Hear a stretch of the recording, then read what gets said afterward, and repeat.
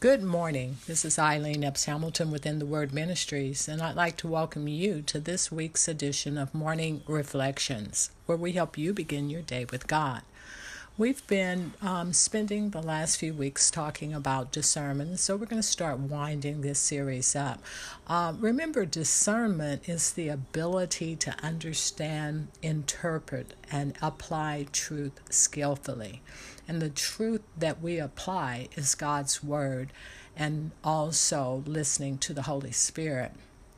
It is keen insight and judgment, and it's provided to us as our error detection system to help us practice and protect what is right, to help us judge well using divine truth. Today we're going to go a little bit back in history in the Old Testament and talk about a request for discernment. Our scripture comes out of 1 Kings 3:11 and reads, "Then God said to him, because you have asked this thing, and not asked for long life for yourself, nor have you asked for riches, nor have you asked for the life of your enemies, but have asked yourself understanding to discern judgment." Discernment, that process of keen insight and good judgment, has always been desired by men as they attempt to successfully execute their duties as leaders, managers, and advisors.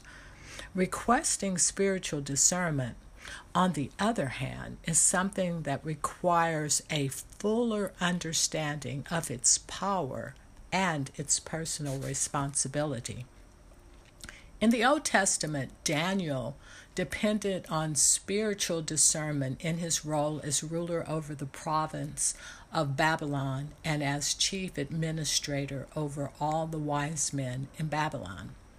As Daniel interpreted his vision to King Belshazzar, he acknowledged that he, an angel, told him and made known to him the interpretation of these things. That's Daniel 7:16. Daniel sought spiritual discernment. The psalmist asked the Lord to open my eyes that I may see wondrous things from your law. Psalms 119:18. Opening the eyes metaphorically describes the supernatural vision enabled within the psalmist to comprehend the astonishing things God revealed in his word, that which could not be physically perceived. The psalmist prayed for a spiritual discernment.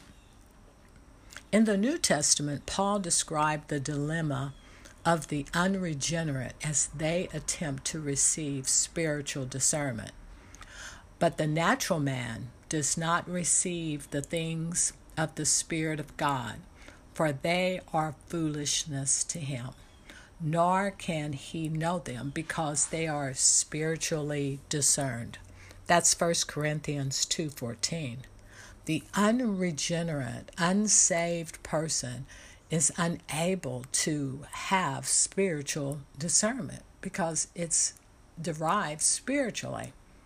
In our study text today in 1 Kings, King Solomon, upon ascension to the throne of Israel, asked the Lord for what he feels is essential in order to serve this great nation.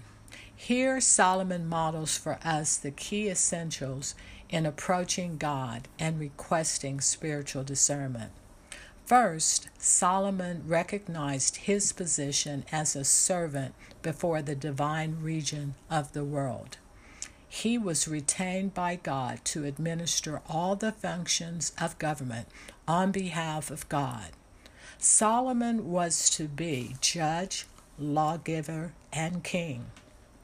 Secondly, Solomon requested an understanding heart to judge the people.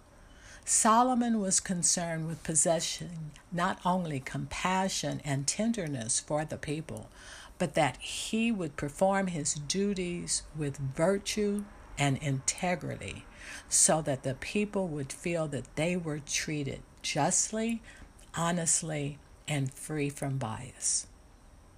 Finally, Solomon asks for the ability to discern between good and evil.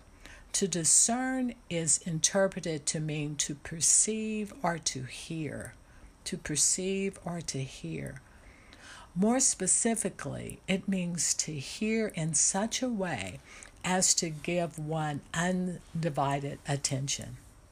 The main idea behind discern in this word is to perceive the message being sent. In other words, Solomon is asking that he would hear a word from God to help him distinguish between good and evil. The message paraphrases Solomon's request this way: give me a God-listening heart so I can lead your people well, discerning the difference between good and evil, for who on their own is capable of leading this great people. Because of Solomon's request for discernment, God honored him with more than he could have ever imagined. If we could only have a heart like Solomon to discern, to tell the difference, to understand, interpret, and apply truth skillfully, I think it would just make our lives easier. And as believers in Christ, we have that resource available to us through His Word, opening His Word, listening to His Word, understanding the nature of God and the virtue that He gives us, the integrity in His Word, so that we could honestly and freely apply truth in this world. All that is available to believers today.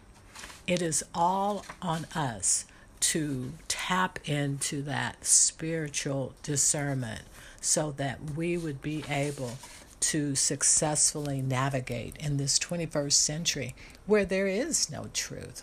Everything is relevant. What is true is told as a lie, and what is lie is told as truth. If ever there was a time that spiritual discernment was needed, it would be now. And so today, if you have not invited Jesus Christ as your Lord and Savior, and the invitation of the Holy Spirit that comes with that to live within you to help you discern, I invite you to go to our website, itwministries.org, and click on the invitation tab and begin your journey to spiritual discernment. If you are currently a believer, then I challenge you to tap into that spiritual discernment, especially in our everyday life and the decisions that you have to make pertaining to work and your job and your life in general.